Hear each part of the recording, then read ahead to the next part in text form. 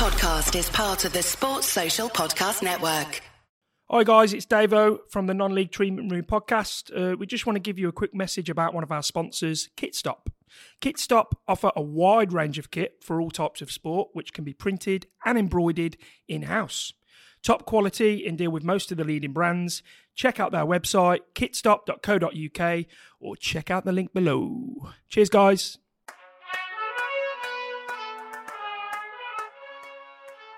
Hello everyone, welcome back to the Non-League Treatment Room with me, Cookie, and we are back for our final episode of Season 1, Episode 10. And as always, I'm joined by Davo. How are you, mate? Very good. Can't believe how quick this is gone.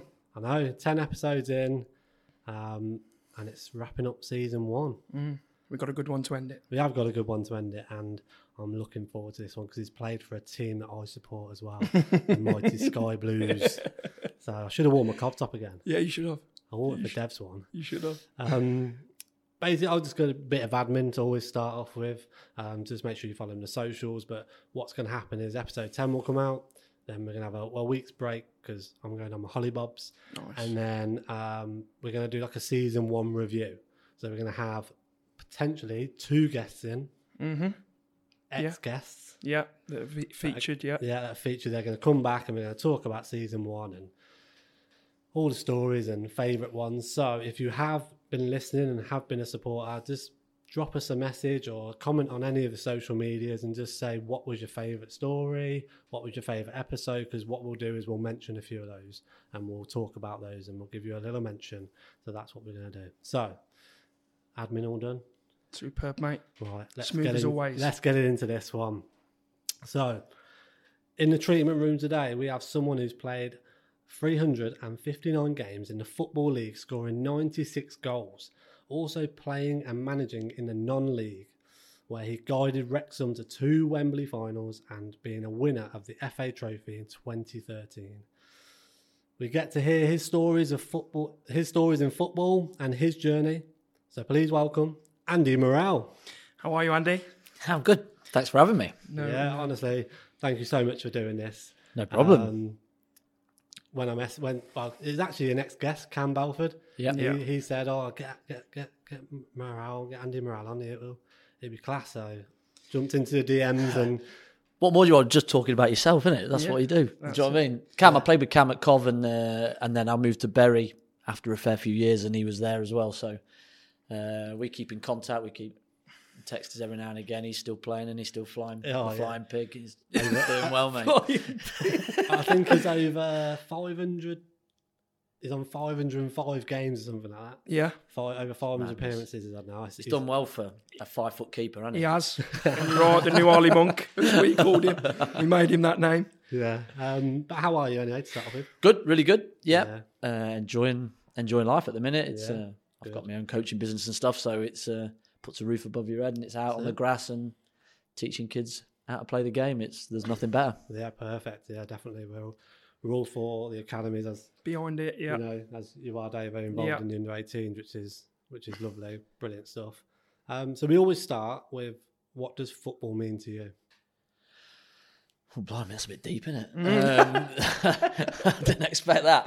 No, football has been part of my life since I was a kid, really young as well. And I just love playing. Still do. I don't play enough, but it was just one of those places where I felt at home, just out with a ball, with your mates, kicking about, just trying to get that one moment that you'll remember for the rest. And I talk about it to players and people that, everybody's got a moment that they've played in football that was just a worldie. It just happened. It was their time. Do you know what I mean? And it might have been on a park. It might have been somewhere else. It might have been in front of 50,000. But that moment, I think everybody just strives for it. And that's why everybody plays it. That's why everybody loves it. And that's how I felt about it. Just thoroughly enjoy the game, watching, playing, whatever it may be, coaching. I just think it's a beautiful game. Yeah, it is. Lovely, great start. Hard to get out of, isn't it? It is. It's one of them things that you can't. I mean, I can completely back up everything that you say. It's the coaching. I was never going to make it as a player, so I became a coach, and it's still that involvement, being around people, trying to teach them everything that you know. So fair play to you, Andy. But my question to you is, mate, I'm going to take you back a little bit if we can. Where did it all start for you, if you can remember? Well, I remember not being allowed to play for a certain team locally when I was a kid. Mum and Dad wouldn't let me play for a certain team that all my mates were playing for. And then I was just pecking them to let me do it. And that's where it started, really. They let me go and play for them.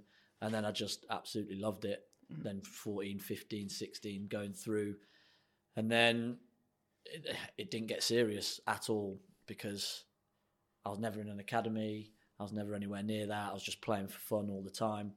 And so I just played, ended up going to university and all that. And then it sort of got, I suppose a bit more serious as I went past university and started working, I suppose. Got very serious. Very serious. Yeah, very serious, yeah. He did. So I have got down here that you went to university up north, didn't you, to do sports science? Yeah, that sounds better than it was. It was sports studies. Oh, was it? And it was Newcastle Poly, but it was Northumbria University, yeah. So how did getting into Newcastle Blue Stars happen then? So I played, when I was up there, I started playing with a lad for Jarrah Roofing, which was another football team up there, and I was getting paid 25 quid. I played for Nuneaton Borough youth team. When I was sort of between 16 and 18. And then I was flirting around the first team like pre-season, but then I went to university, etc. And so just a mate said, I'm going to go and play for this team up here while we're at university. Do you fancy coming along? So I went with him. And I was sub and not playing. Ended up leaving there and going to Gosforth Bohemians. These names are class, aren't they? The teams that you reel off. And then I played for Gosforth for a season, and then the manager moved to Newcastle Blue Star, they were called RTM Newcastle because the Blue Star had gone into admin or whatever. Okay, right. So it was RTM Newcastle, which is Road Traffic Maintenance Newcastle. Go figure. I don't know why. But they played at a brilliant ground called the Wheat Sheaf just out by the airport. And I went and played for him for a year, and then I was travelling up and down from Leeds because I got a job in Leeds. Okay. So I was travelling. I didn't train with them. I just played games for them.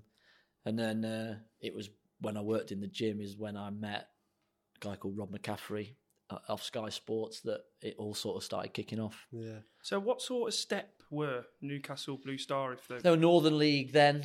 So Towlaw, Morpeth, Billingham's, Silithonias, all that type of team. It was decent standard, semi-professional, paid players, good money as well up in the northeast because they love their football up there. They do. And I scored a fair few goals in the league for him. And then at the end of that season, I was like, I just can't do the travelling anymore. And so I started to play for, I'm going to get it wrong, something like Gosport or somebody like that. Yeah. Like on the edge of Leeds. I only played a couple of games, and I got an opportunity to go in at Wrexham off the back of meeting Rob over a club sandwich. Yeah, so that's great sandwich. So we have, moving on to Wrexham, you've had 2 stints as a player at Wrexham, and then obviously as a manager as well.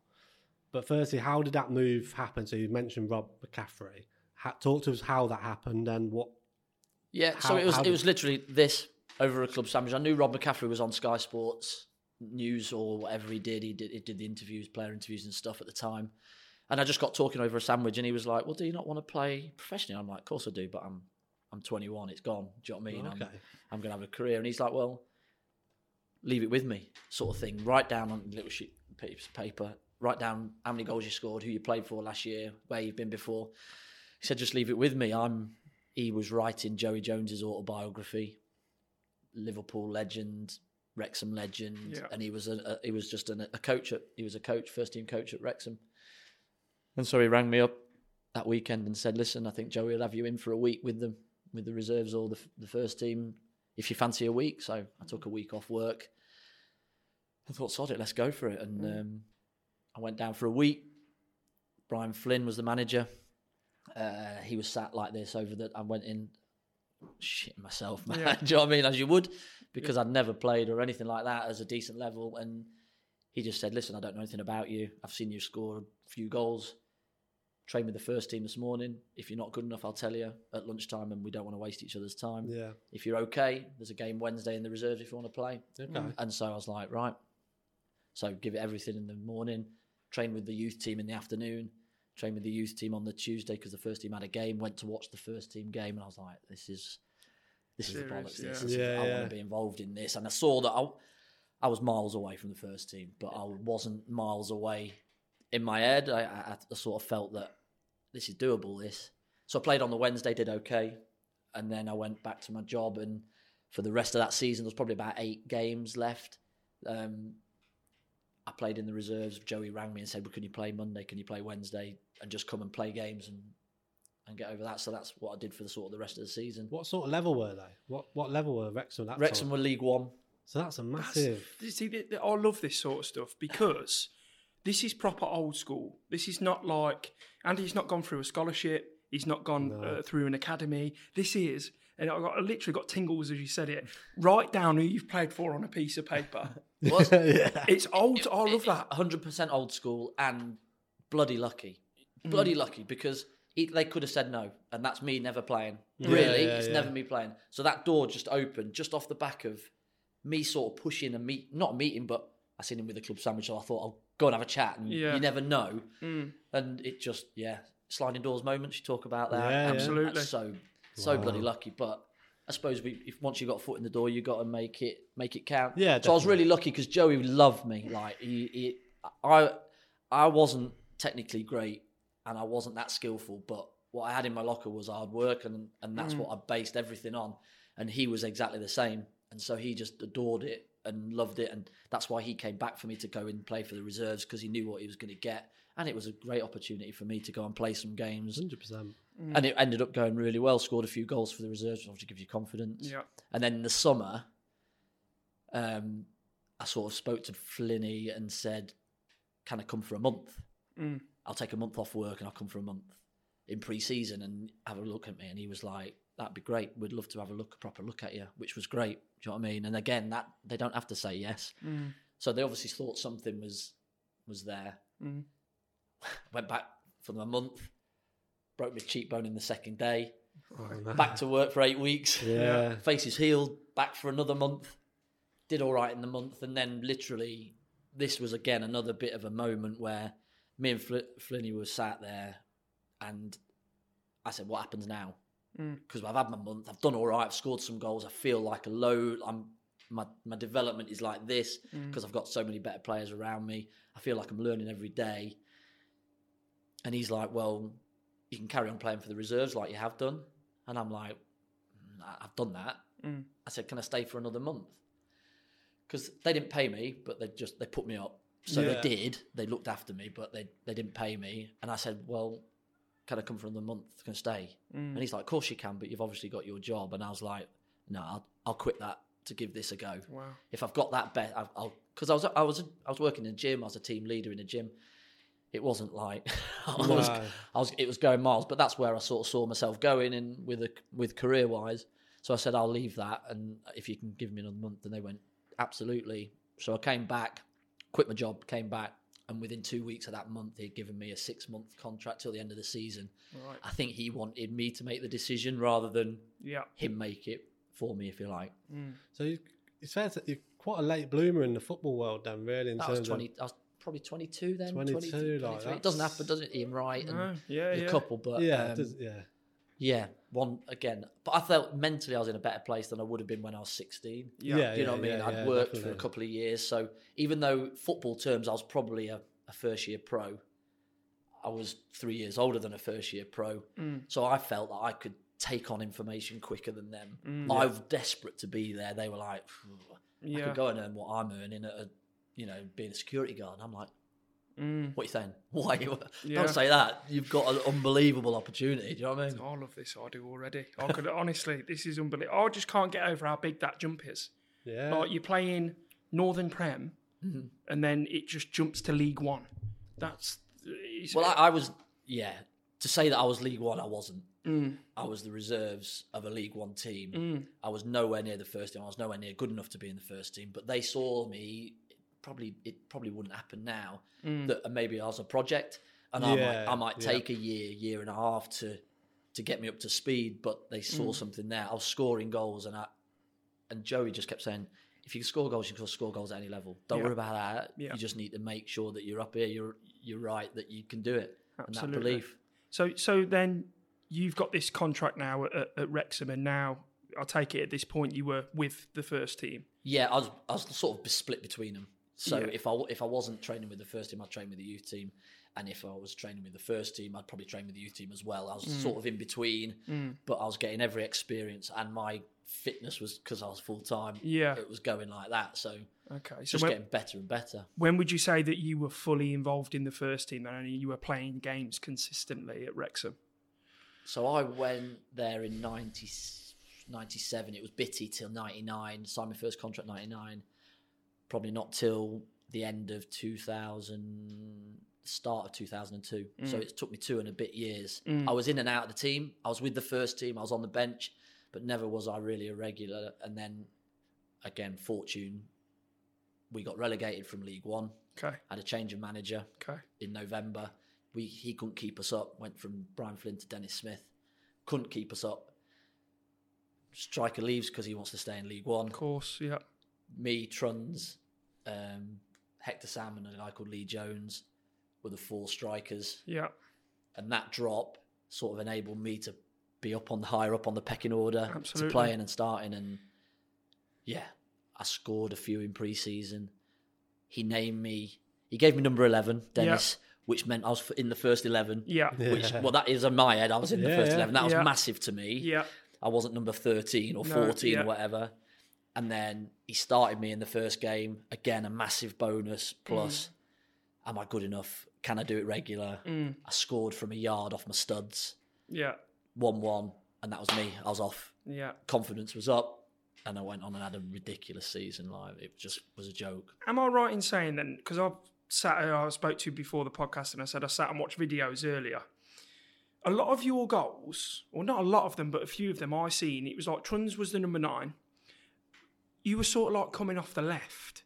So did you play as a centre forward with Lee Trundle, or were you ever like sort of wide and coming in? Well, he plonked himself in the middle and I ran round him. That's what happened. Really, yeah.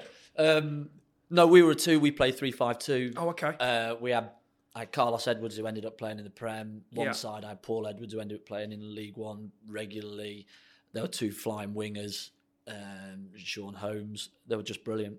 And I had Darren Ferguson, who was a genius on the ball. Yeah. And I had 2 hard-working midfielders that got the ball to us. And I had Truns, who was probably the best striker in the league and probably one of my best strike partners I've had. And we just worked really well. He wanted the ball to feet and play and link play, and I was the runner. So I was just running channels, and it just worked. He assisted a lot of your goals, didn't he? Both of them assisted. Yeah. Tons of them. And we scored over 50 goals between us. I think I got 34 league goals, which was the most in any league in that year by anybody. So I'm like, do you know what I mean? That's Van Nistelrooy, who's he? What's that all about? Do you know what I mean? I was saying it to you when I heard it. He's literally, I said, I don't know what foot he is. Because there's some of the, I don't know, it's easy for me to say because I've sat and I've watched a goal compilation. There's no bad moments on there. That's right. It's just your goals. No, my misses. There's plenty of them. it's your goals. But I said I can't work out what foot he is because there was I can't remember who it was against, but there was a lovely left-footed volley. You told me to write it down. I should have written it down. That was for Cov, that left foot volley. There was a Cov volley, yeah. And then there was a few, yeah. 90% of them first time finish. Yeah. None going past anybody, never went past anybody. Very rarely did I do that. Everything was about me being and taking pride in being the first of the ball when it came in the box. That was it. Stepping into a club like Wrexham. So obviously everyone knows the Wrexham story now. Was it similar? Can't be similar to how it is now, but what was it like back then compared to how it is now? Is chalk and cheese. Is it really? Yeah, Brian Flynn did a ridiculously good job there with very minimal finances, I suppose, because he wanted the best academy outside of the Premier League. He wanted the best training ground and he put loads of money and got trusts together, sponsors together to buy training grounds. And he had a year where nobody got relegated out of League Two when he had And so he got rid of everybody and just stuck in the kids because he knew he couldn't get relegated. And the kids, after they had a really good bunch of kids, by the way, because the academy was working. Yeah. And that year, just they grew. And then the next year, they got promoted because the kids had that experience and they were good players, and end up, Brian Hughes goes to Birmingham. There's a lot of players that ended up going other places. So a lot of what Wrexham was and is still now has a lot to do with the way Brian Flynn structured it and his contact. He had Fergie on speed dial. He had, all these people, because it was so important to do that for such a small club. Yeah, definitely. It's unbelievable. So at the end of 2003 season, you leave Wrexham and go to Coventry, don't you? Talk about how that come about. Yeah, well, it's interesting. I found something out about that 2 weeks ago. But I signed a 1-year deal when we got relegated. I wanted a 2-year for security. They said, no, we can't do that. We can't stretch that. I wasn't on very much money at all because of where I'd come from.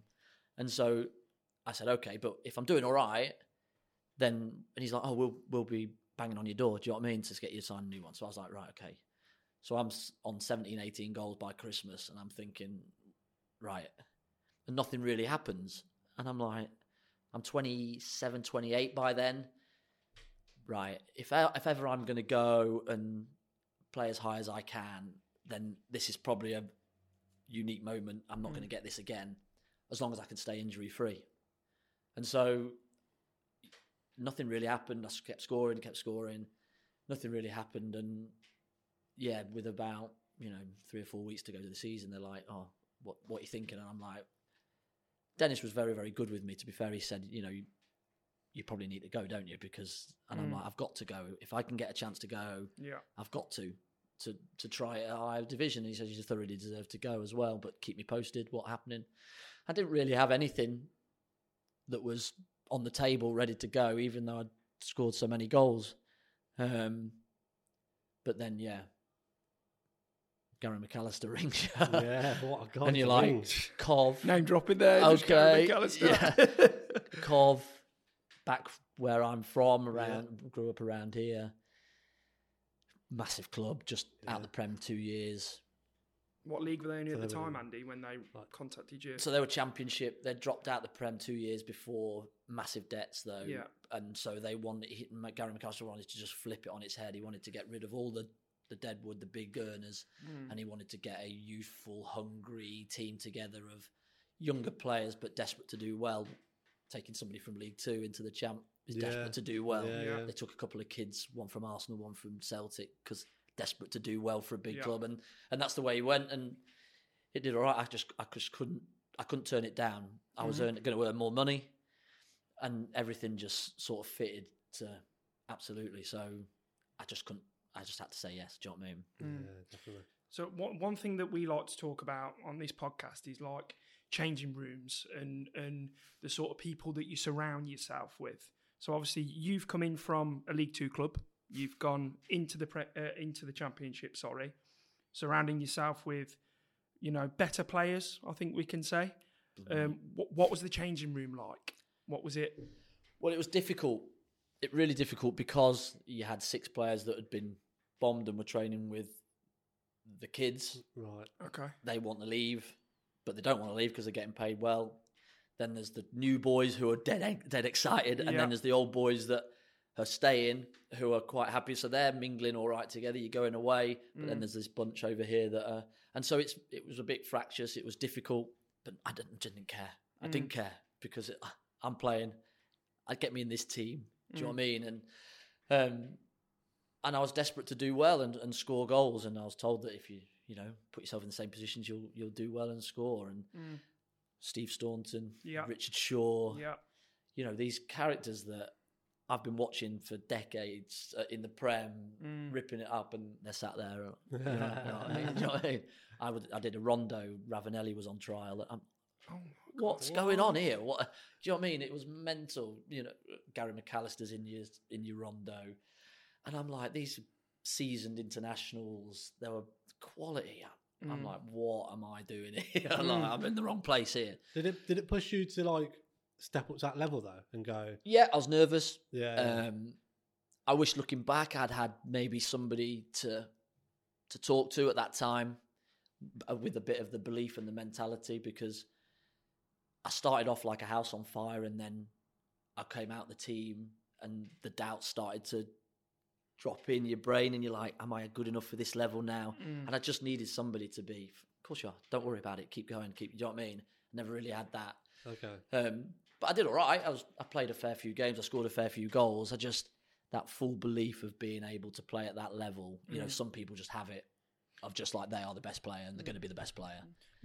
What's can you try and explain it to me though, Andy? What's it like, the difference between going from League Two to then the Championship? What's different when you're playing and things like that? Just faster. Is it? Faster, the ball's moving quicker. Yeah. You know, you go closing down in League Two, they have a touch, they have another touch, you might get there. You go, it's gone. And hang on, where's it gone? Do you know what I mean? And they're just, players are quicker, players are more athletic. But it's just, I felt that the touch and the pass it was just crisper. You know what I mean? Everything was just crisper. And so you have to raise your game, you have to go up. I think I went up another level from where I was. Yeah. And I think I coped all right. I didn't fully get I suppose a good run playing centre forward. I played up front, and then we had a change of manager. We had Gary McAllister. I had Eric Black took us for a few games. Yeah. He was a brilliant coach. Then we had Peter Reid come in. Then we had Adrian Heath for a bit, and then we had Mickey Adams. And so I've had 5 managers in the space of 18 months, 2 years. Yeah, and I'm like, I played up front. And then Peter Reid went to a 3, so I played out wide. And then Mickey Adams comes in, changed it to a 4, so I played right midfield. And the further I got from goal, I thrived on goals, do you know what I mean? Yeah. And my movement and even though I'd work hard for the team and I'd do well for the team because I'd be running, I never thought I was contributing how I could contribute. But when you've got Stern John, Gary McSheffrey playing up front, Sufo, you're like, Dealey had a bowler. You're like, Can I play up there, please? Yeah. You know what I mean? And these guys are doing well. So, was it common that people played 2 centre forwards in that era, though, Andy? So, like, obviously, if you look a little bit later on in life, that's right. It was like it was 4-4-2. Yeah, it was 4-4-2. And you know, your big and little man. That's things like that. Yeah. So me and Dealey, we play quite well together as a pair because it's similar as me and Truns. Gary McAllister, Gary McSheffrey, Dealey. Yeah. That type. Sufo was a big character. Stern John came in the team. He was one that stayed and everybody else went around him. So it definitely was more 4-4-2. Then this 4-3-3 started to take effect with your flying wingers and stuff. So we were sort of ahead of the curve at Wrexham playing 3-5-2. It was really odd and really strange. But it's gone 20 years down the line and everybody's doing it. Exactly that. What was Gary McAllister like? Fantastic. Yeah, a beautiful human being, just well groomed, had suits. The car is just top level professional footballer. Do you know what I mean? And you're looking at him going, I just want to be like that. Do you know what I mean? And then he had issues with his wife, didn't he? That he had to pull away from managing Cov, which meant Eric Back had taken over. And then we moved from Highfield Road into the Rico. But he was brilliant. I remember him playing in a pre-season game against Oxford. There's always a cup that they play for in pre-season, and we won on pens. Anyway, he played and we played sitting of the 3 centre halves. He played the back one, and he was just zinging it everywhere to the wingers. And what a player! Like, he was quality. He was like, and that was top. Yeah. I remember him coming in after, and he was start bollock naked, bollocking us because we got drew. And I'm like, I don't know how to take this. Like, I'm not sure. I've said it on previous podcasts. My first ever live game that I ever went to was Coventry versus Derby at Highfield Road. Right. And he scored one of the best goals I have ever seen in my life. You might have been, I'm not sure if you were in the squad or not, and apologies, but it looked at that time, because I was only about 10 or 11, and it looked 45 yards out. And he's absolutely spanked it straight into the top bin. And he's, I can imagine that he was unbelievable to be around every day. Player. Never gave the thing away. You know, even he was older, player manager, just so comfortable, so easy to him. Great guy. Was there any jokers in the Cov changing rooms? Any pranksters going on? There was a few. It was a little bit different the changing room there to the changing rooms that I'd had previously. A lot more professional. The whole setup was more professional than I had at Wrexham, even though the training ground and everything were very similar. It was, a lot more professional. So and pranks wise, I wouldn't say there was giddiness and stupidity. The kids, we are literally little kids when we're training, because I get to play football every day. Paid to do that. That is a kid, really. So there's always mischief going on, but I wouldn't say they were over the top with that. It was a bit more sensible that I can remember anyway. Would you say that the training back then and like the time structure and how many times you trained a week is different to now? Would you say? Yeah. Really? Yeah, because you were in the season, you were in and you were gone, pretty much. Pre-season was hard, obviously, same things as you do now. But now if you've not got a midweek game, you're doing a group strength training, aren't you, on an afternoon, on a Tuesday and a Thursday, uppers on a Thursday or whatever. So I think there is double sessions, sometimes do individual stuff down there on afternoons now. And I look back and I think, oh God, I could have learned so much more if I'd had that. But that was just the times, do you know what I mean? And that was the mentality of the players was you went in, you trained, you went home. That was it. Right. I did a little bit extra. I went in the gym on my own. A few of the players did that. I did stuff in the mornings before we started training. Just maintenance stuff, really, not a lot. That would be group stuff now. Everybody would do it. Everybody would have their own program now. So it has certainly changed. But certainly for the better as well. So you do end up leaving Coventry though. How come? What was the decision there? Because you went and joined Blackpool. I did, yeah. I had a contract, a year contract, and I had a really good pre-season. Mickey Adams, I had a really, because he was mad with his running. It was hard, really hard pre-season, and so I thought, right, I've got to get into some sort of shape to stay in this. And so I had a good off-season, went in fit. Felt good. We went out to the States, I think we did. Had scored a few goals out there and everything. And we came back and he basically said to me, you might not play as much as you want to. So if you wanted to leave, you can. And I'm like, no, I'm going to throw it down your throat, mate. I'm going to be playing in your team. I'll get back in the team. I'll just bide my time a little bit. And then I wasn't in the squad for the first game. Wasn't in the squad on the Tuesday and wasn't in the squad on the Saturday, and I'm like, he's telling me something here. And so I went to see him on the Monday and said, what's happening, do you know what I mean? And he went, well, I told you might not play, you might just have to wait. But he said, Blackpool have been on the phone this morning if you're interested. I'm like, that's miles away, isn't it? Basically, yeah. And I'd just had my first child in March, so I've got like a 3-4 month old. So I thought, right, well, if the one thing I've always said is that I want to play games. I don't want to sit on a bench. I don't want to just take my money. I want to be able to say when I'm my age now that I've played 500 league games or 500 games.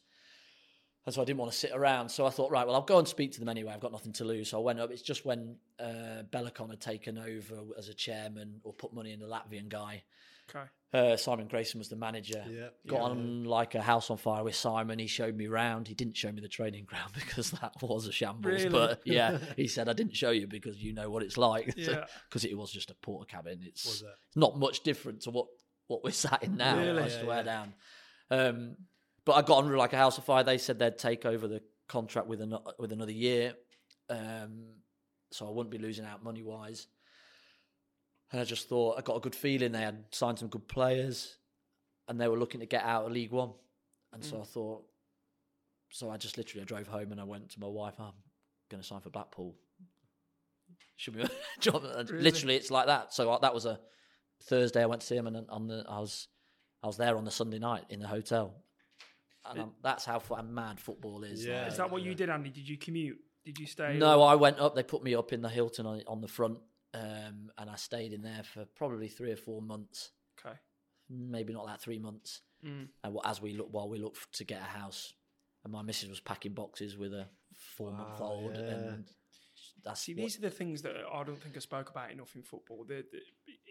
They're not spoke about and they're not understood. No, because it was hard. I wanted to see my little one, and I'm sat in a hotel twiddling my thumbs like that. I'm eating food.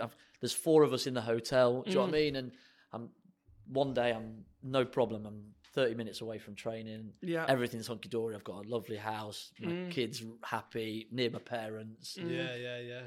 By the weekend, I'm 150 mile away in a hotel. And that's 6 months, 6 weeks, that is, of staying in a hotel on your own. It's not like, and you're travelling up and down to see your family. They're coming up for a game and going down, and it's carnage. It is. It's difficult, and players don't get enough. Even these days, it's moving families abroad, isn't it, and everything. And they're expected just to go, boom, football's great, bang, you're off and running, and you're the best footballer ever. And it's like, well, that's not quite that easy. Family don't settle, you don't settle, you don't get it. You only hear about it now and again, don't you? Where you'll hear it on podcasts, or you'll hear it on an interview where a player's gone to a club and they've not got on quite well there. Yes, right. And then you're thinking to yourself, oh, he's just playing shit, or he's not good right. enough. That's right. But really, it could be them little things like his family's kids are not enjoying it in the school over there. Kids aren't even there. Kids have stayed in a different country, and he's flying backwards and forwards to see his kids on your FaceTiming them. It's just it's difficult. Yeah, I can imagine. As much as it must be unbelievable being a professional footballer, that's it. Little things like that, I think, can really eat away at you and really get you. I really do think that. Did it affect your time on the pitch though? That sort of stuff, or did you? Well, I went to Blackpool. They'd played 3, lost 3, not scored a goal, and so I went, and there was talk of another couple of lads coming in, and I played the first game. We won 5-3 away at Bristol. I didn't score. Had a couple of chances, didn't score. Then played the next couple, but we didn't win. Lost, drew. So we went up to about 11 games where we'd only won 1 game. We were bottom of the league, I think. And I'm sat in the hotel. I come out the team. I'm on the bench. We'd just sold our house. Just moving it, or set to move in a month's time up here. And I'm like, done the wrong thing. Do you know what I mean? I'm not playing. I was in a championship team and I was around it. I could have just done the same and we could have been happy just to stay in the house. I've moved 150 miles away. We're moving house. It's carnage of that. And I'm not playing up here now. I'm like, God. And then it just sort of flipped. I was sub. I went to see him, manager, and I said, listen, I want to play. And he's like, just keep at it because you'll get an opportunity. I came on against Oldham and I scored. I started the next game. And off I went again, that bit of confidence, and off I went, and everything was good. Whether that intertwined with my missus moving and the kids moving up, I'm not quite sure, but it wouldn't have been too far away. But I ended up scoring 20, and we managed to get promotion at Wembley as well. How was Wembley? I never thought I'd ever play there as a kid, or I'd just never thought I'd get the chance, because why would I, playing in League Two? It'd have to be playoffs. Some of them were at the Millennium Stadium in that time because they knew Wembley and all that. And we won the last 7 games. Had Joe Hart in goal on loan, and we had Wes Houlihan, who was an absolute magician with the football. And they'd fell on him from nowhere up in Livingston. He just turned up. Nobody really knew who he was, and he's just turned into the best footballer ever in the world. And we had a quality team, and I put it down to the changing room. Talk about the changing rooms. When I was at Cov, we had people travelling from London. We had people travelling from Birmingham. We had people travelling from all over. And you'd come in, you'd train, and then you'd go home. And Blackpool was completely different. It was right out in the sticks. So we had a group come from Manchester, but everybody else had either moved there or moved near. And so the changing room, everybody's missuses need to meet each other's missuses. So that's one thing that's happy already. Right, they're happy. All the players go out together because they don't know anybody else. And so your team spirit just goes through the roof. And it was just, it was a joy to go to work. It was like, I want to be the first one in because I want to see what pranks everybody's playing on each other. You're sticking stuff out the papers up on the walls and stuff. It was just an immense place to be for 2 years. It was class. And I put that's down to 1, the manager getting the right players in, but 2, the changing room, the players that you got were top drawer. And that's so interesting because we've had guests so many on, and they played in non-league, and everything always comes back to the dressing room and the team spirit. And that's right. And the success you've had. The changing room was brilliant. The togetherness was always down to who was in that changing room, who's the manager bringing leaders, things like that, and it's so important, isn't it? It is, and it must, because if you've got it's really hard for them to play Yeah, together. yeah, They don't have to be yeah. mates, but you could get in and join in and the banter and stuff. Compare it to a normal job. Compare Yeah, it to yeah, if you true, go yeah. into work, Yeah, and yeah. if you're working with people that you don't necessarily want to work with or that you're not getting along with, you're going to find that your workload isn't as much. That's right. Do you know or what the I mean? quality's not quite there. That's it. Do you know what I mean? true. It's like sometimes I feel that football is seen as this. Everybody must get on. That's you know, right. It's you know, they're just playing football. They'll be fine. It's getting a paid job. loads. It is a job. Yeah. And you're probably with them lads more than you are with your own family. Yeah. So Absolutely. Especially these days. Do you know what I mean? Yeah, definitely these days. Yeah, definitely. So we've got next, Andy, that obviously time came to an end at Blackpool and you found yourself at Bury FC. Talk us to about that. How did that come across? So again, we got promoted. I'd scored 20 goals. We had played in the Championship the next season. We did all right. We stayed up. Yeah. I think I scored 9, something like that in there. So I'd done all right, but I wasn't as good as I'd hoped. Okay. And obviously, I'm probably 31 now, something like Really? that, or 30, something like going to 31. Okay. And so I speak to Simon, and he's like, "Yeah, we've got it sorted. You know, we'll have another year or whatever. That's great. So that's fine." And then come back. I'm speaking to him over the summer, and he's like, "Oh, the chairman doesn't want to give you what you're on," and I'm like, "I haven't done anything wrong." Yeah. And he's like, "He wants to drop you, so I'll send it through." So he sends it through, and it's 25% off my basic. And I was like, I don't think I deserve that. So I spoke to him, and he's like, "Oh, we'll just negotiate, and that's a start point. You know, we needed to get an offer out to you." And so I went back in pre-season, and I'm like, we've not got it sorted. And so I said, "Listen, I'm not going to play in pre-season because if I get injured, you can just walk away, and I'm done. So I won't play. I'll train, and I'll show you that I'm fit, but I can't play in games." And it just kept going on. And so I've ended up going to the chairman and to Simon. I said, "Okay, give me 25% less on my basic, but put that amount on my appearance. If you don't think I'm going to play that much, Smart. Yeah. I'll take the chances and I'll back myself to play. Yeah. So if I don't play, you won't pay me. And if I do play, I get what I'm due." Yeah. Makes sense, Yeah, yeah. right? Yeah. No, chairman, no. Oh. Don't want to give it, no. And this is 2 days before the start of the season. Okay. And I'm like, well, you said would get it sorted, do you know what I mean? And I'd have took a little bit less on the appearance, do you know what I mean? I just wanted them to move a little bit towards me rather than just, that's it, done. And so Steve Thompson, who was the coach there, said, "Listen, I've had Alan Nill on from Bury. If you're interested to go and talk to him." And I was like, no. Before I was like, no. And it just pissed me off. So I thought, bollocks to you. Looking back, head ruled the heart, whatever. I should have just signed and stayed because I ended up signing for a fair bit less basic than I'd been offered even. But I just thought, not my pride, but I just felt that they just didn't move at all, and I thought that was out of order. Did they give you a reason? You're older. Oh, I thought you were going to say that. I'm like, but I'm not. I'm 3 months older because Yeah. I scored in the last game or whatever, or I scored 2 months from the end of the season, so I'm not a year old. But Yeah. Did you still feel? it felt all right, fine. Yeah, because I hadn't had all that academy, Yeah. not garbage, but jargon before. I felt fine, and I was just itching to play all the time. I felt good. Hadn't had any touchwood serious injuries in my career, just niggles and stuff. So I went to speak to Alan Nill, who's Chris Wilder's assistant now. Yeah. But Chris Wilder was his assistant Yeah. at Bury. Right, yeah. And I got a lot on like a house on fire with him. He was like, "Just come and play for me. You'll enjoy it, etc." It is down to League Two, but so it was dropping from the Champ to League Two. Yeah. I could still commute from where I was living, That's what was going to be my next question. and so it was like, Yeah. I'd have my daughter and I'm like, 2-year deal, 30 odd, Yeah. security. So I just thought, sod it, I'll do it. So I ended up moving off the back of it, and hindsight's great. I maybe could have stayed because looking at the strikers that came in, they got a few injuries, so I probably would have played a few games and I had the opportunity. And if I didn't, I could have probably gone on loan.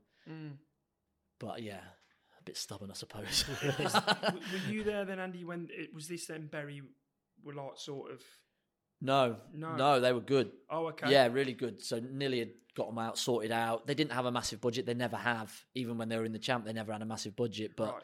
Nilly had sorted them out. He got a really good structure. I liked the way he played. And we pushed. We went out in the playoffs. Yeah, the first year. I got that down. Your first season at Bury, you missed out on 4th place That's right. by It was one goal. Yeah. and missed out on automatic promotion, didn't you?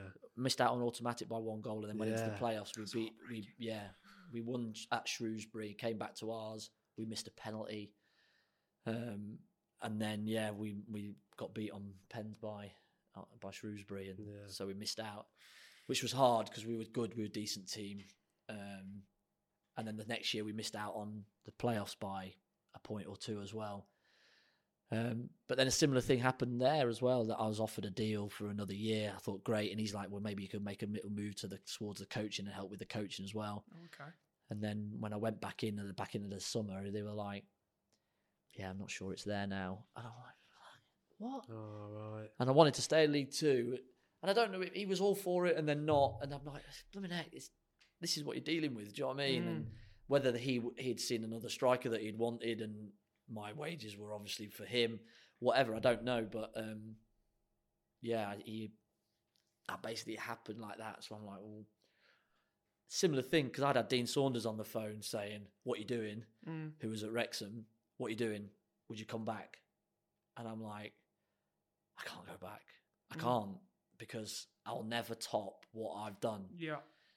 So he was ringing and ringing. I'm on holiday, ringing. Honestly, he was oh my God, leave me alone, one of them.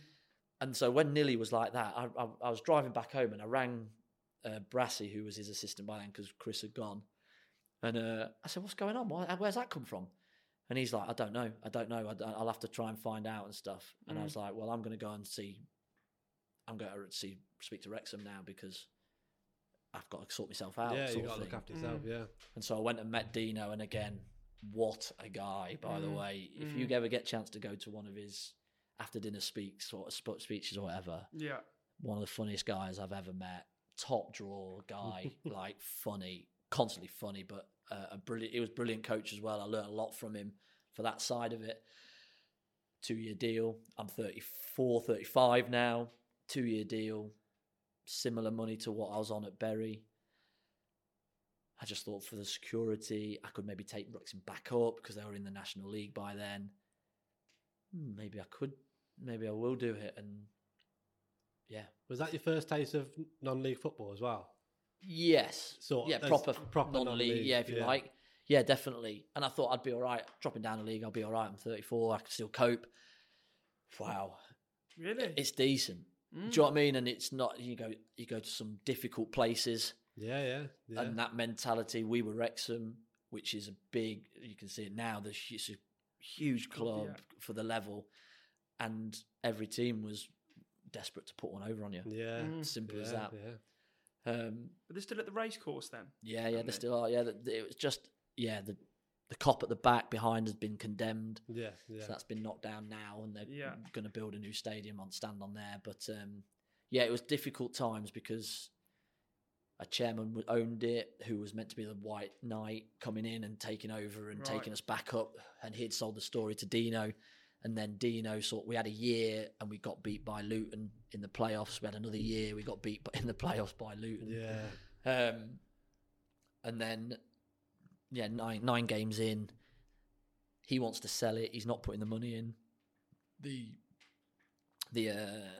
fans want to take it because they don't want him to sell it to some numpty who, well, I don't know if you've seen the story of Wrexham and Hamilton when he wanted to knock the ground down and all that, and no money. So they would never have let it go out of their hands. So they end up coming in and trying to buy it and take it on, which they did, which was great.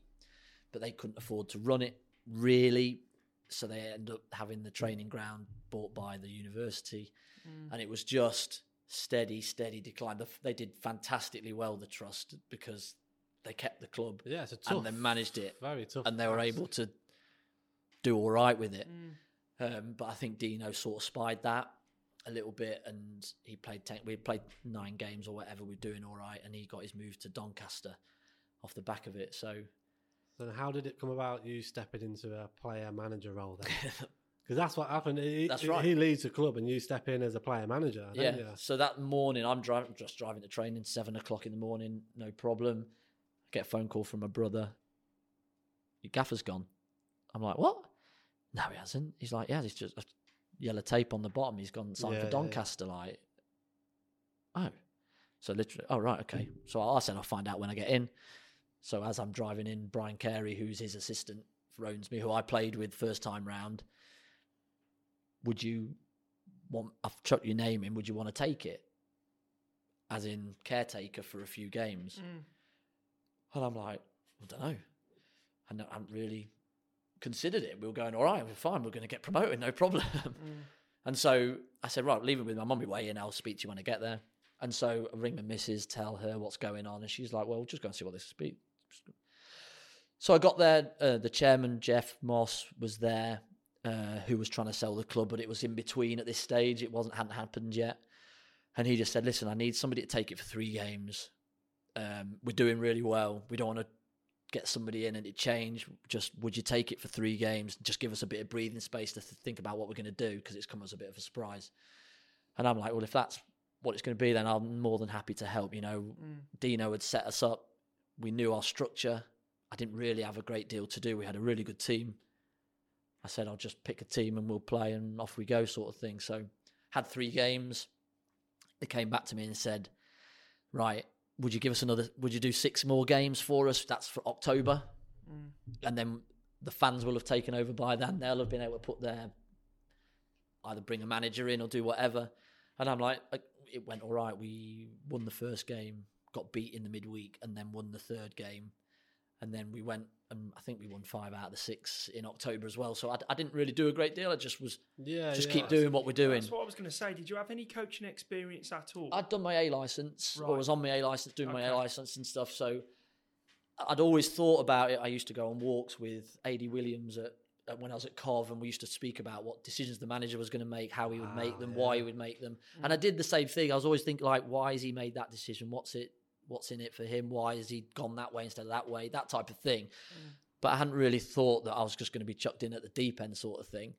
But I was pretty much the oldest player there. I was probably a sensible one. Yeah. And so and it was an opportunity really that I could do the 9 games. If I didn't like it, I'm out. I just go back to being a player and off we go again, sort of thing. So it was a bit of a taste to put your toe in the water. Definitely. Yeah. See if and it helped out everybody as well. Yeah. So by the 9 games, the trust had taken over then, and I'd sort of put them in a really difficult position because we'd won 7 of 9 or whatever it was.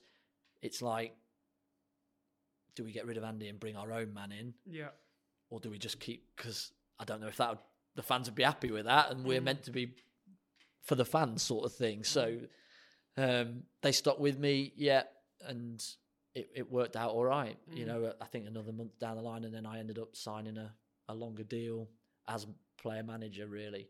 Mainly as a player with a manager's salary on top. Yeah. And then 2 years down the line, that sort of flipped, and I had a manager's salary with a little, if I played.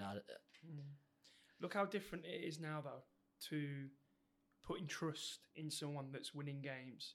So look at Gary O'Neill at Bournemouth. Yeah. So he's done really well with them, kept them up. Everybody's absolutely buzzing. Gone. Yeah. And it's just... that is partly why I'm not in it now. Oh, really? Really, is because it's just so short-lived. You have to give everything up. You're all in. You can't be half-hearted. You've got to be in. It's on your mind constantly. Every time you're sat in a room, I've got my kids, you're thinking about who's playing left back, or what about him today in training and all that. And you can't, it's very, very difficult to switch off. And so you can't be half-hearted. And even at non-league level, the managers, the stuff that they don't get paid very little, and you've got the same amount of work, probably more than a manager at League 2, because they can get a few more staff in and around it. Your kit man, I remember taking the kit at Wrexham when we were owned by the trust. I took the kit, I hung it up, I was kit man at Liverpool. We're playing Liverpool in a Raheem Sterling game to get him back fit, and I'm putting the kit out, and I'm taking the kit, and I'm doing the warm up. You know, we're doing everything. Yeah. And that's just what it was, and that's what they do. And the lower down you get, the more jobs you have, and it's harder, and you get less reward for it. Wow. It's one thing I did want to ask you, Andy, is when does it hit to you? When does it come to a point where you're sort of planning, when you're coming to the latter stages of your playing career, what goes through your mind process? Are you thinking ahead and thinking like, right, this is what I want to do. I want to go into coaching. I want to go into managing. Or what sort of mindset is that? How does that work? So I was 35, probably 36, and I still felt great. Yeah. When I managed, I still trained. So Yeah. my assistant manager took the training. Okay. And so that was my 2 hours, hour and a half of complete just forget everything. I was still helping with the training. I was still around it, but I could just focus on me playing and training. And that was my sort of release, really, if you like. But then when it flipped to managing and not playing as much, I was still training. That was difficult, playing yourself. Yeah. You know, ahead of other players that you got and maybe brought in. That Mm. wasn't easy. Wembley was dead simple. Absolutely. the playoff final and that was dead That's easy. the next point. I sort of, looking back, I wish I'd had that opportunity to be a coach and be around it and learn off somebody. I wish I'd been a coach with Dino, maybe, with Brian Carey as his assistant, and just learn a little bit more of what happens behind the scenes, have a bit of the coaching experience, then step into maybe an assistant manager role. Then maybe you can learn a bit and have your own idea. I just got dumped with it. I was running with not necessarily my philosophy, but it was a philosophy that was working. So I'm running with it, do you know what I mean? And it becomes my philosophy because it's working. And we just had really good players. So I just thought, I'm going to be a manager now. Right. That's my career path. You know, It's hard to plan, isn't it? I've done all right. I've done all right. And if I do all right, I'll either get taken because I'm doing all right, or because I've done all right, I'll get a second shot at it. But I think only 1 in 5 first-time managers get another crack at it. That's a mad stat. But it fell in my lap. And so all these coaches with their pro licenses and managers that had managed for 10, 15 years, they saw me take my role at Wrexham. I go, how the hell's he got that? Do you know what I mean? And what's that? I've got 10 more years experience. I've been far better than he would be. And that's why I now just sit and go, well, good on you, crack on if you're good enough. This is what I'm saying. I listened to a lot of podcasts and stuff like that. I can't remember which one it was I was listening to. And they're saying, like, if you're in a normal job, you can plan your career and you can move to something else if you really want to. But when you're involved in football, it's sort of pressure because you're a player, and then it's sort of coming to the end of your career and you're thinking to yourself, shit, like, what am I going to do next? That's right. Like, how's this going to work? That was Guy Adland, our last one. Yeah. At Barwell. He finished as a player. Well, Jimmy left and the chairman said, oh, you're going to take training and you're going to be a manager. And he's sort of like, oh, okay. Yeah. All right. Like, we're going to just move on to Wembley. I think it's hard not to Just a talk little about thing. Wembley. So you There's good and bad in here. There's good and bad. Yeah. Hi guys, Cookie from the non-league treatment room. Quick message about one of our sponsors, Tread. Tread offer top quality grip socks for all types of sport, available in a range of different colours. Tread won't let you slip. Check the link out in our bio on social media or in the description below to get yours ready for pre-season. You lead Wrexham to Wembley on 2 occasions. FA Trophy and conference player final. How proud of a moment of doing something like that and achieving something like that is in... Yeah, I enjoyed, and like the Blackpool one, first time at Wembley, winning, you have to win. It's shit if you lose.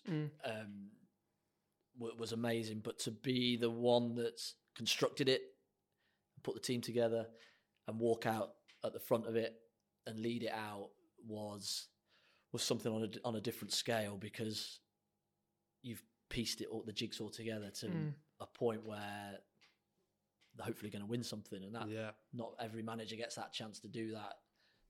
So that was an amazing moment to walk out and lead it out and win.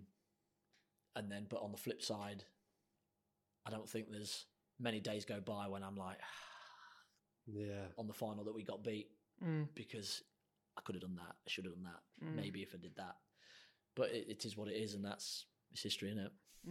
Absolutely. What was the FA Trophy game like then? Because you won. That's the game. That's the game you won, isn't it? Yeah. We conceded in the first half, and then the game plan was that I would start. We'd still be in the game, and I had a flying winger called Sizovic who was like lightning, but really a bit untrustworthy in starting a game, if you like. Okay. He could be a 9, but he could be a 4. And so I thought, well, at Wembley, big pitch, I'll start. I'll play 60 minutes because I'll just get goosed, and then we'll move a couple around. We'll stick him on the wing, and he's going to rip it up. That was the idea, and it worked to a T. He come on after about 60 minutes and just tortured them, and we would had chance after chance to keep him save. Then we nicked a penalty, 1-1. Extra time, battered them. The keeper's unbelievable. And I'm like, oh my God, we're going to lose this as well. And then it goes to pens, and you're thinking the keeper's having a worldie as well. Oh no. And I remember Chris Maxwell was at Blackpool now, I think, or was. He just come to me and said, don't worry, Gaff, I've got it. I know where they're going for the pens. I've watched them. And I know where Brody's going anyway, so I'll save his. Anyway, he ballooned his 4 yards over the bar, and we end up picking the lads to take pens. We took pens the day before. I said, who wants one? And Chris Westwood was my centre half, never took a penalty in his career. He just said, yeah, I'll have one. And I went, are you sure? You sure? And he went, yeah, I'm not coming to Wembley and not taking a pen. And that was it, and he stuck it in. It's one of the hardest things as a manager to pick it. Do you go, I'm picking the 5? Yeah. Or do you go, right, lads, who wants one? Yeah. Do you know so I sort of went, who fancies one? Arms went up. And then I thought the night before, if we're gonna go to pens, then I want my lads that are experienced, maybe a bit older, so it doesn't ruin a career. You know, if a 19-year-old goes up and misses, it could mentally issues. So I thought, right, I'll just go with a bit of experience. And yeah, Westy went, Danny Wright went, Sis came here. He was 20 odd, but he'd still had plenty of games. So they were just brilliant. The penalties were brilliant, and I just remember walking on after the last penalty where everybody's just gone. And I've walked over to their manager. Yeah. I've walked over to their players, just said it. And then just this whole release of... Can you imagine? And I just sprinted the full length of the pitch and jumped on the lads like it was just madness. It's just relief. Yeah. More than anything, it's relief because you don't want to lose. No, And like I only found out last year as well, my assistant, I'm like, why didn't we as a 3, because it was me, an assistant, and my goalie coach, why didn't we as a 3 like hug and like get in there when we won it? And I only realised that he never watched his pens, so he'd gone in. He was in the changing room, didn't see the pens, was just sat in the changing rooms, and so that's why he wasn't there. And I thought I'd just bombed them out and gone and seen the other manager, and it wasn't that. He wasn't even there. I feel like we should have gone with the other one first because that was all brilliant, and now I want to talk about the doom and gloom. Sorry. Yeah. Well, it was only 3 months later. And I thought we could do both. York had done it a season or 2 seasons before, had won the trophy and got through in the playoffs. Yeah. And I thought we were good enough to do both. We had the squad. We had a couple of injuries in the last month. Kev Thornton got injured. He scored the penalty in that final. He did, yeah. He got injured. And then one of the strikers who was playing really well played him in a game against Braintree that was really a non-egg, but we needed minutes. And he's fell and dislocated or done his elbow or something and couldn't play. And there were 2 key players out of our team. But I went into the game really confident. I thought we'd beat Newport. And I thought, we'll do the same. We'll just keep it the same. I'll start and we'll bring Sis on and that'll give him the energy and we'll get him. And I've spoke to Justin Edinburgh, their manager, since. I know he's passed away now, but he's I got to go to a conference with him, and he said we knew exactly what you were going to do. Yeah. We just had to hang in there. We knew you were going to be brilliant during it, but we knew that we would last 10 minutes.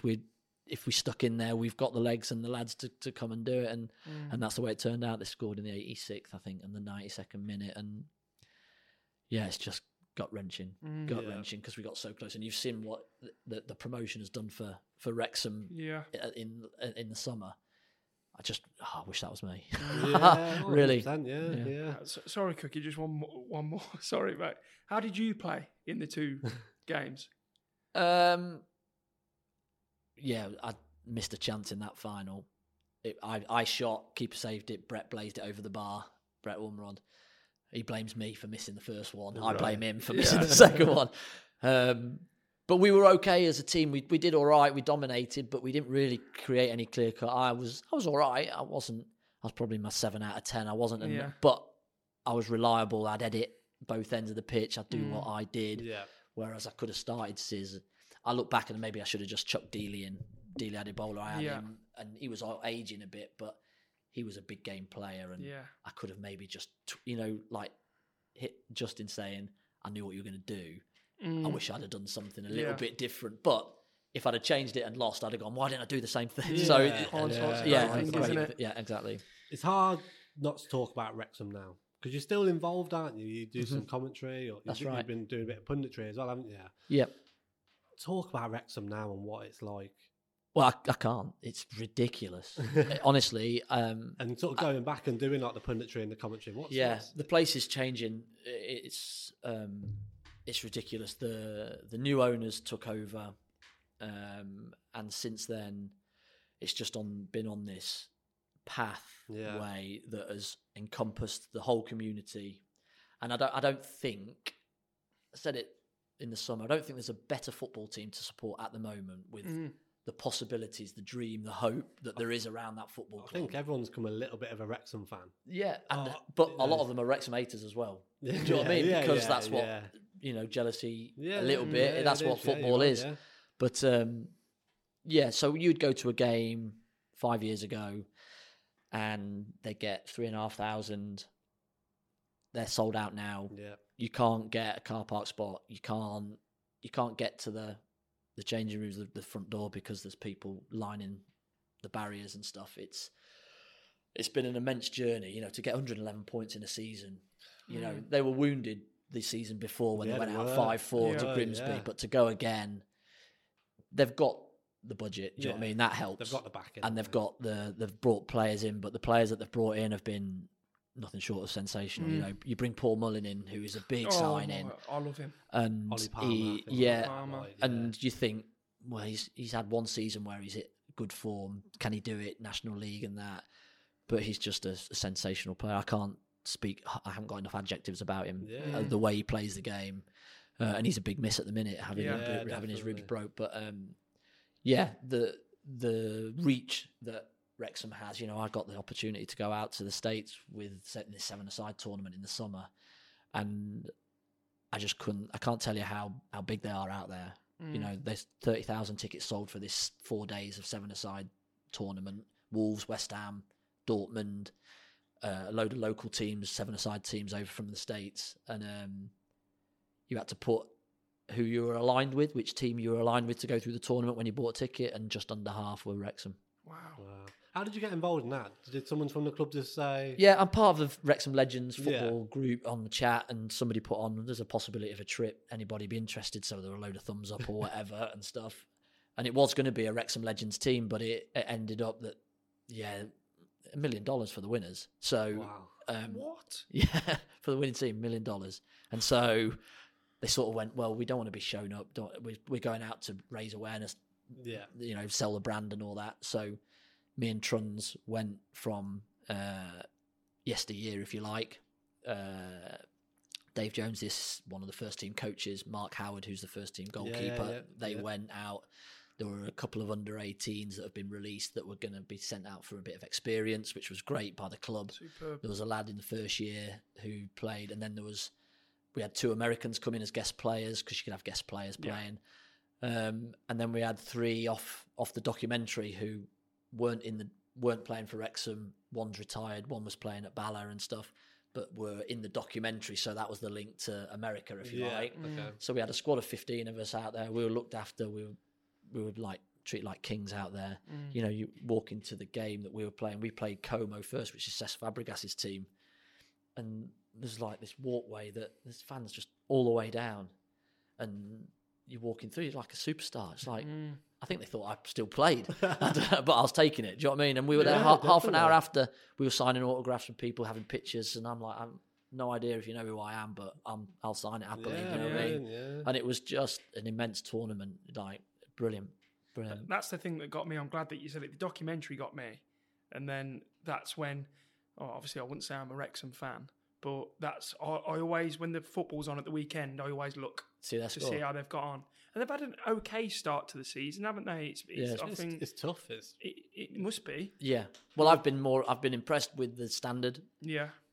Compared to National League, like League Twos, it is a step up. The front, up top of the end of the pitches are a lot more clinical, a lot better. But Wrexham will be all right. Yeah. I think Foster's just retired, hasn't he, today? Yeah. Gutted. So he had a brilliant 7 games at the end of the season. He had his moments, but he just gave everybody in the changing room a lift. Absolutely. Just to get over that last line. And with Notts County just chasing them, they just couldn't. They had to be relentless, and they were. And then that Notts County save, that penalty save, is a moment in history that will never be forgotten. And I just think this season it's a little bit step up. He's not had the best pre-season because of the pre-season as a whole hasn't been amazing because they've been out in the States for 2 weeks or whatever, and they came back late. But he's just said, like he said in his little chat, that he's had 5 goals in already that he felt that he should get to, and at that age he says, I don't want to let anybody down, and I'm making the decision. At least it's his decision, and it's not putting it on Parky to go, I'm going to have to leave an England international out here. He's just gone, I'm out. Yeah, and I'll give you time to get somebody else in if you want to. So, fair play. I think they've done a good job from what I've seen so far in not replacing Paul Mullen, but bringing somebody in. It's a young lad, isn't it? 21, is it? Bickerstaff. Yeah, he looks okay. Yeah. So he was around it last year. They kept him because he was playing reserved games and stuff, and he's training with the first team. I've been really impressed with him. Yeah, really impressed with him. Well, he runs channels, which is different to the rest. Yeah. Mullen's the one that normally runs channels. Ollie Palmer's more stationary. So when you play him, you've got to have a runner. And he's been really willing, and they say he's a really good finisher. I'd love to get my hands on him. Yeah. As a striker, I want to be a striker coach. That's why I want to try and help these young strikers. And there's a few things in his game that you go, what about this? Try this or whatever. I'd love to get a hold of that type of player who's young and wants to do well. Yeah, I'd love to do that. Very similar to yourself, how you were then when you were. That's right. Just want to take on information and anything. Yeah. And you might think, no, I won't do that, but that's fine. But something else, you might just click and might just go, I'll try that. Super. Brilliant stuff. So, last bit we're going to touch on, we have to talk about it because they're sort of local to us. Tamworth. Yes. You leave Wrexham and you join Tamworth, who are also a non-league. How did that come about? Did you come in as a player or as a manager? No, manager, yeah. As a manager. So I left Wrexham in the February or March, something like that. And Mike Jackson, who I'd played with at Blackpool, was at Shrewsbury. And he said, would you come in and help me at Shrewsbury? Because he was caretaker. At the end of the season, was just trying to stay in the league. So I went to help him that. That was in a different role as an assistant. That was okay. We didn't manage to stay up. But he had virtually got the job, and then we didn't get it. And it was larky. So I just thought, right, well, I'll just bide my time and I'll go back in if I get a chance. But nothing really happened. And then it came to September, and I think they hadn't had a great start, Tamworth. They'd just dropped out of the National League to the National League North. And somebody rang me who wrote the programme and said, would you be interested to chuck your name in at Tamworth? And I'm like, yeah, of course you can. I don't know what it's like. I don't know what. And he said, well, they were full-time, but they're part-time now because they've dropped out the league. The budget's okay. People are all right. Ground's good. So I said, right, I'll go down, and had a meeting at San Giovanni's, and they knew me from growing up, really, and I was still living up in Preston, but they interviewed me, and I got on really well with them, but also they had 22 players in the first team, and I was like, well, where's the pathway, what's going on, because Tamworth's good size, and where's your kids and that? And they were like, it's been parked and nobody's doing it. I'm like, well, that's just indescribable. Why? That's not, where's your next player coming from? Do you know what I mean? In the area, why haven't we got a vibrant youth team that's selling us players and we're selling them on sort of thing? So I sort of sold it, and they sold it that. I said, right, well, they'll try and set up an academy over the years as well. And so I was full-time, the team were part-time. And I would come down on a Tuesday and I'd stay, because my mum and dad are fairly local, and I'd go back on a Thursday night and then travel to wherever the game was on a Saturday. And we set up, they had nothing, and they've now got a pre-academy, I think, under 7s right the way through to 18, Yeah, they have, 16s. They've got the education program. Yeah, they've have, got. they have. We had a 23s. I think they changed that to 21s or an 8, whatever it is, or in floodlit. So, and that is huge for me. It takes a lot of pride that we managed to do that. Do you know what I mean? And the first team now, they got relegated after I left, but they've bounced back and they look like they're on the way up again. Yeah, they're back in the Conference North now. Yeah, that's right. Yeah. Well, it's safe to say that you had a good start at Tamworth, so we might be wrong, but we've got down here that you came in making a massive difference. A 12-game winning run, is that right? That's right, yeah, it was mad. Yeah. Yeah. So I basically, when I got there, I just sat down with the players and went, well, what's going on? What's going on? And they were like, well, I'm like, right, let's get a bit of structure, let's get a bit of organisation. I've got some decent players here, and let's see where it goes. I'll bring in a couple that I knew a lad from Shrewsbury that I was able to bring in. And yeah, they just took off. Like they were a good bunch, good changing room, no problems, and we had some really good players, and we just went off, and we were in the bottom 3 to start with, and we just nudged up. I think we played Southport, one of my first games, who were the league above, and we gave them a real good going, and we lost on pens, and that gave them a bit of belief, and I treated them like men. Really, I just was like, come on. You're good enough, and I'll treat you right. You do right for me, I'll treat you right. And we just went off on one, and yeah, we had 12 games, 11 games that we won on the bounce. And it was just like, I didn't need to do anything. Lads, off you go. Just same, go. And if somebody come out, somebody would go in, do equally as well. And it was really, really good. And we just missed out on the playoffs that first year. We were just too far away, really, for when we started our run. But yeah, and I had 4 really good years there. I really enjoyed it. The people around there were great. We moved the club from what I felt was the wrong position. I felt we were moving in the right direction as a club as well as a first team. Yeah. We were just around about the playoffs with the team most years. So I thought we're doing all right. We're just maybe short of somebody just outdoing what you expected. I think that's the difference between getting over the line and not is, a couple of your players that you expect to be all right, doing better than all right. And that normally takes you over the edge. Did you enjoy it, though? Did you enjoy your time? I loved it. Yeah, the people were brilliant with me. Yeah. The chairman was great. I still speak to the chairman now. Obviously don't want to be sacked, do you? Do you know what I mean? But we were doing all right. We were mid-table-ish. We got a humping off Nuneaton on Boxing Day, which was a really low point. Local derby. That's never good. But we played them obviously the week later, and we beat them at home 2-0. So, and then we were mid-table rather than pushing for the playoffs. And the chairman just thought that I'd run my course, which is absolutely fine. Do you know what I mean? It's one of those. But then I thought I'd just come out. I'd done all right. I'd set up the academy. I thought, right, we're all right. I'll just get another job. And you're a year down the line, and I've applied, and I'm like, what the do I do now? I think it's very important that point that you've brought up, that it's, I think the best mindset to have is, can I leave this a better way than I found it? In a better place. And it sounds like you did. I felt that. Felt that. Maybe not in league position. Well, they were because they were bottom. But I'd certainly left them as a club. I felt, we'd refurbished the change. This is chairman as well. We'd done the changing rooms out. We'd done we'd got a new block. AstroTurf was down. Do you know what I mean? So a big change in it, and I felt that I was a part of that, and I'd take a pat on the back, I think, for doing that. Rightly so. Brilliant.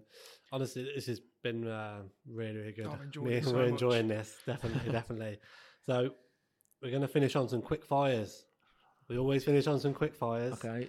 A little bit of mixer as well, a bit about football, but also about, get to know you as Random well. things, I'm glad you've not asked me about Hensford. We'll leave that there then. That's all right. Oh, yeah. We haven't asked about Hensford. No. So I'll start off with the quick fires. So, best player you've coached or managed? Ooh, okay. Obviously, we're talking the back end of your career now. Yeah. Just starting there. Best player I've coached or managed. That's interesting, that, because you can go with produce the goods on the pitch for me, or best person to have around off the pitch, helps the team and all that. I inherited a good group at Wrexham. probably, I'd say Dean Keats. Yeah, I've heard, yeah. So Dean Keats, he came when I came, as a little centre midfielder, played for Walsall, Peterborough and that. Just a proper leader in the changing rooms. And I knew when I stepped out of the changing rooms that it would just be run well. And anything in there would be dealt with by him. Yeah. And if it was a bit more major, he would bring it to me. There was other ones, Chris Westwood, I spoke about and stuff like that. There were older pros in the changing rooms, but he was the captain. He was a skipper, and he was brilliant for me on the pitch. He just had the refs in his pocket, the talk play. He didn't have the legs maybe as he had as a player, but he just used to be able to organise people around him and just. He played with a broken collarbone one game for 20 minutes to stay on because we had no subs left, and that's the type of person that you want. Yeah. And he led from the front, and so. Actually, to manage, he was a dream. Like, he was not happy when he didn't play or that, which you expect. But he was top drawer leader, and he didn't manage them as well. Okay, next one. Best player you've signed. I've signed some bad players that haven't quite worked out. That should be a question. Yeah, that's the worst signing. No, we don't like naming and shaming things. So probably one of the. I'd probably say one of the best signings that I made was when I was at Tamworth. I signed Danny Newton. Oh, great, yeah. Signed him from Leamington. I remember playing in the last game against Leamington. They'd got relegated. We won 3-2. He scored 2. And I remember manager coming up to me as we walked off, hollering and going, "You need to look at this kid. You need to sign him. He's been brilliant for me." And I met him a week later, and he signed straight away. Because I felt I could help him with his game, just being a striker. And his career went. He scored. It was brilliant. The V9, he did all that sort of thing. But he scored 20 odd for me and was brilliant. Then he went V9. He went to Stevenage, was brilliant in his first season. Absolutely ripped it up. Nobody like him. Like runs, handful in the air, just rips people off strong. Ratty as well at front. And he'll chase down the keeper. Absolutely, chase Chris Packets for a living and that. And just got a really bad injury at a really bad time for him and misdiagnosed, took like 9 months rather than 3 months and never really quite got back to those heights. But he's back at Brackley now. Doing well as well. And he scored 3 and 3, I think, and then started scoring again, which is great. Best player you've played with? I'm driving over here, right, and I'm thinking, are they going to ask me this question, right? And I'm thinking, you've played with some unbelievable players, Andy. Yeah. When I was watching them, but like Julian Joachim, like, wow. Yeah, and he'd score like 16, 17 goals in training, like in the five-a-side.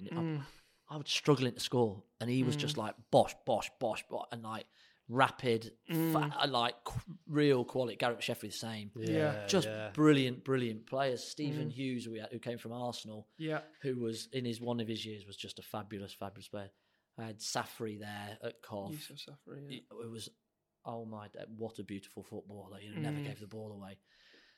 I tell you who was decent, Callum Davenport. Who went to at West Ham. Callum he was Davenport, so good. And our season just went, when they sold him, Reedy was told he would get the money. They bought Stern John and never replaced him. And he was a good player. I would probably... Truns is up there. Oh, absolutely. Darren Ferguson's up there. Carlos Edwards is up there. Wes Hoolahan is probably the one that I would say, because he come from nowhere. He didn't play the first 3 games like I didn't. And then he came in the team for a Carling Cup game. And it was like he had his own ball. Like, he just kept the ball. It's like ridiculous, like bopping it around. I love playing with him because he used to really bounce off me and play. Yeah. And he used to create so many goals for it. He scored 15, I think, in the season that we went up. Probably created 20. But he was just a genius, and he had been playing the Prem, didn't he, and ripping it up in the Prem. Played for Ireland 100 times. Only a little fella though, wasn't he? Tiny, but low centre of gravity, and you just can't get the ball off him. He's one of them. Okay, next one. Favourite memory in football, Andy? First goal would be up there. First pro goal would be right up there. Okay. Terrible diving and header off my shoulder away at Colchester.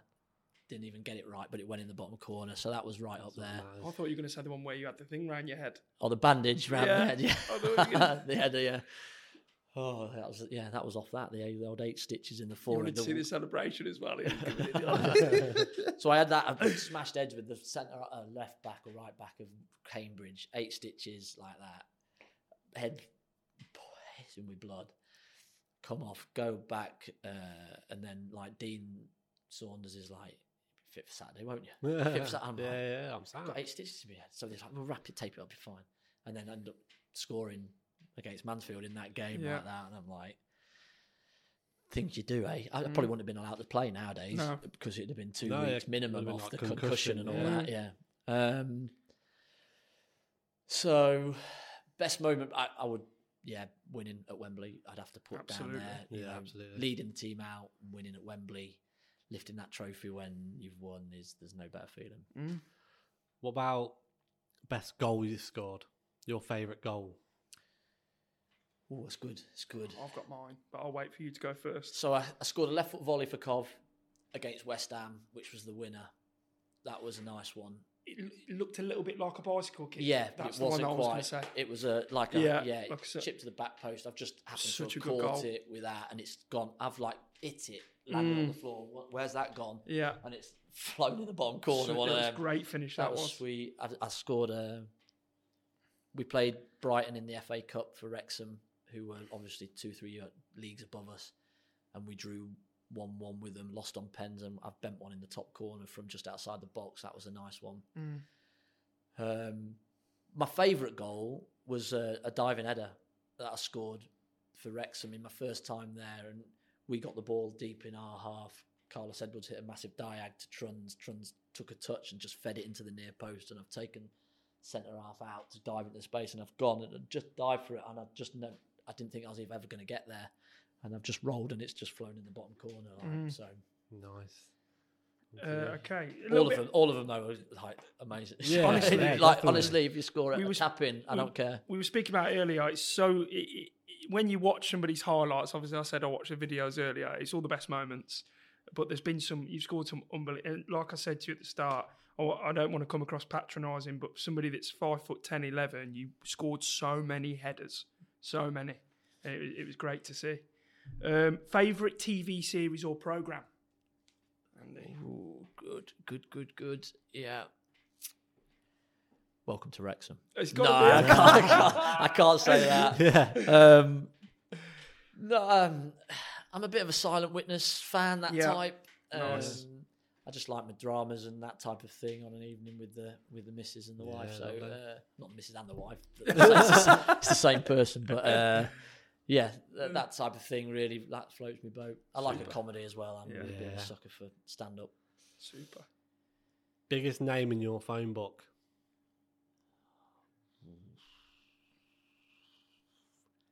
I think it's gonna be a good one here. I'd have to scroll through. He's thinking now. Look, he's thinking.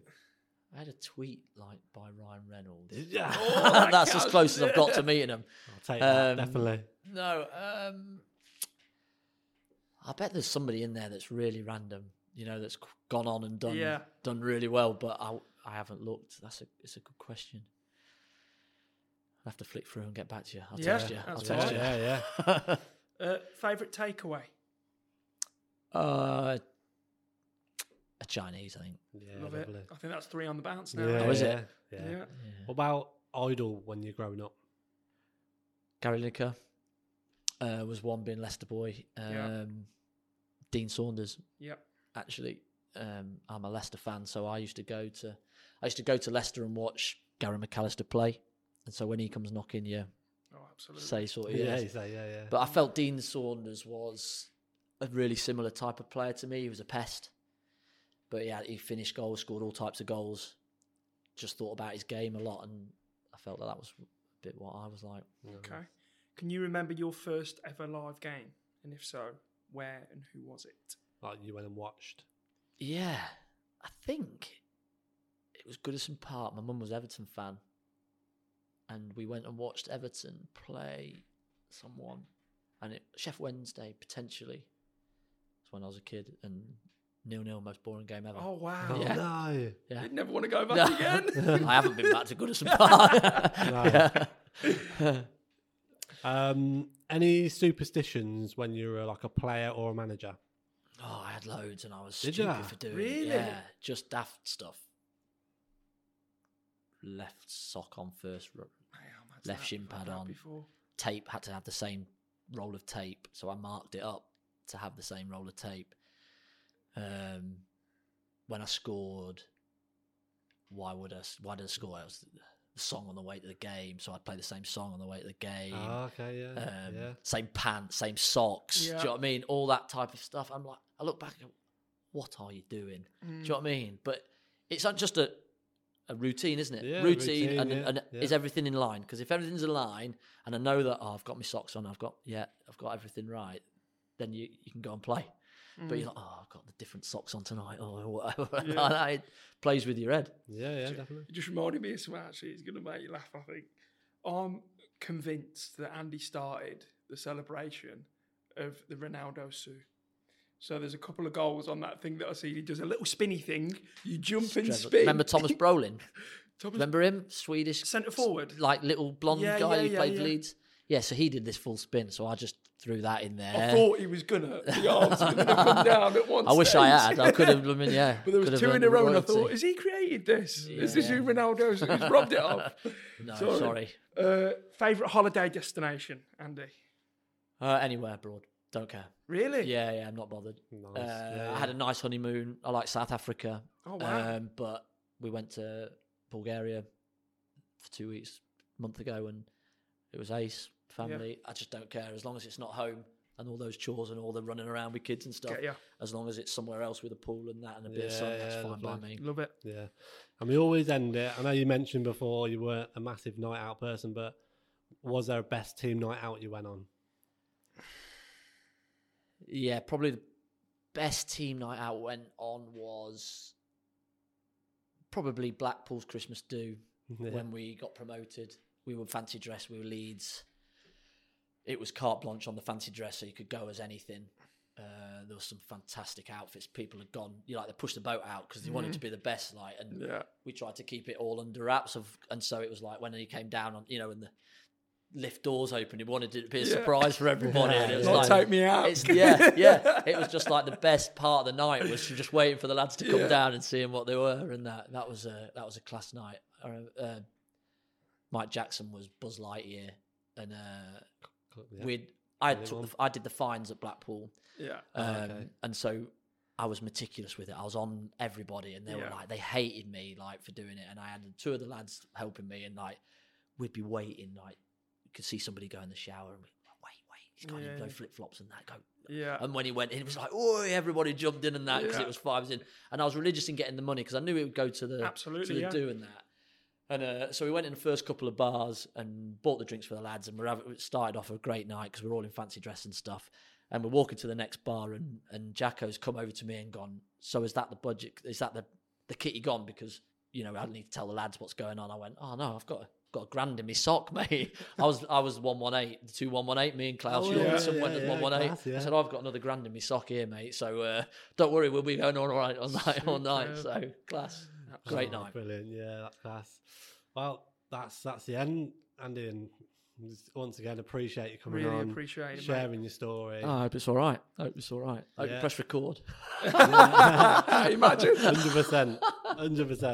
But we wish you all the best with whatever journey you're going to take next. I know you mentioned about with your coaching school and moving. That's right. Got my own coaching school. Market Bosworth just around the corner. Yeah, definitely. I do 1-to-1s, 2-to-1s. Anybody interested? Absolutely. Just get in touch. Yeah, and I'll help you at whatever level. I say to them, just be the best you. We can make you. Some of them don't want to be a pro. They just want to be better. Yeah. And their parents just want to help them with their confidence and stuff. So if we can do that, then I'm in. Do you accept 32-year-olds? Absolutely. We'll get a decent session with you. I've got a bad ankle at the minute, Andy, but my season starts soon. Physio, strap it up. I'll strap it on, no problem, But honestly, brilliant stuff. We always ask a little cheeky question as well. If you can get us any tickets at Wrexham, absolutely. me and Lee will come and watch. Okay. Well, that they're like gold dust, mate. Honestly, I struggle to get in. Don't ask. That's right too, mate. But, thank you so much, and we wish you all the best. Thank you very much. Andy, thank you so much, mate. Yeah, brilliant. That was absolutely superb. Really appreciate it.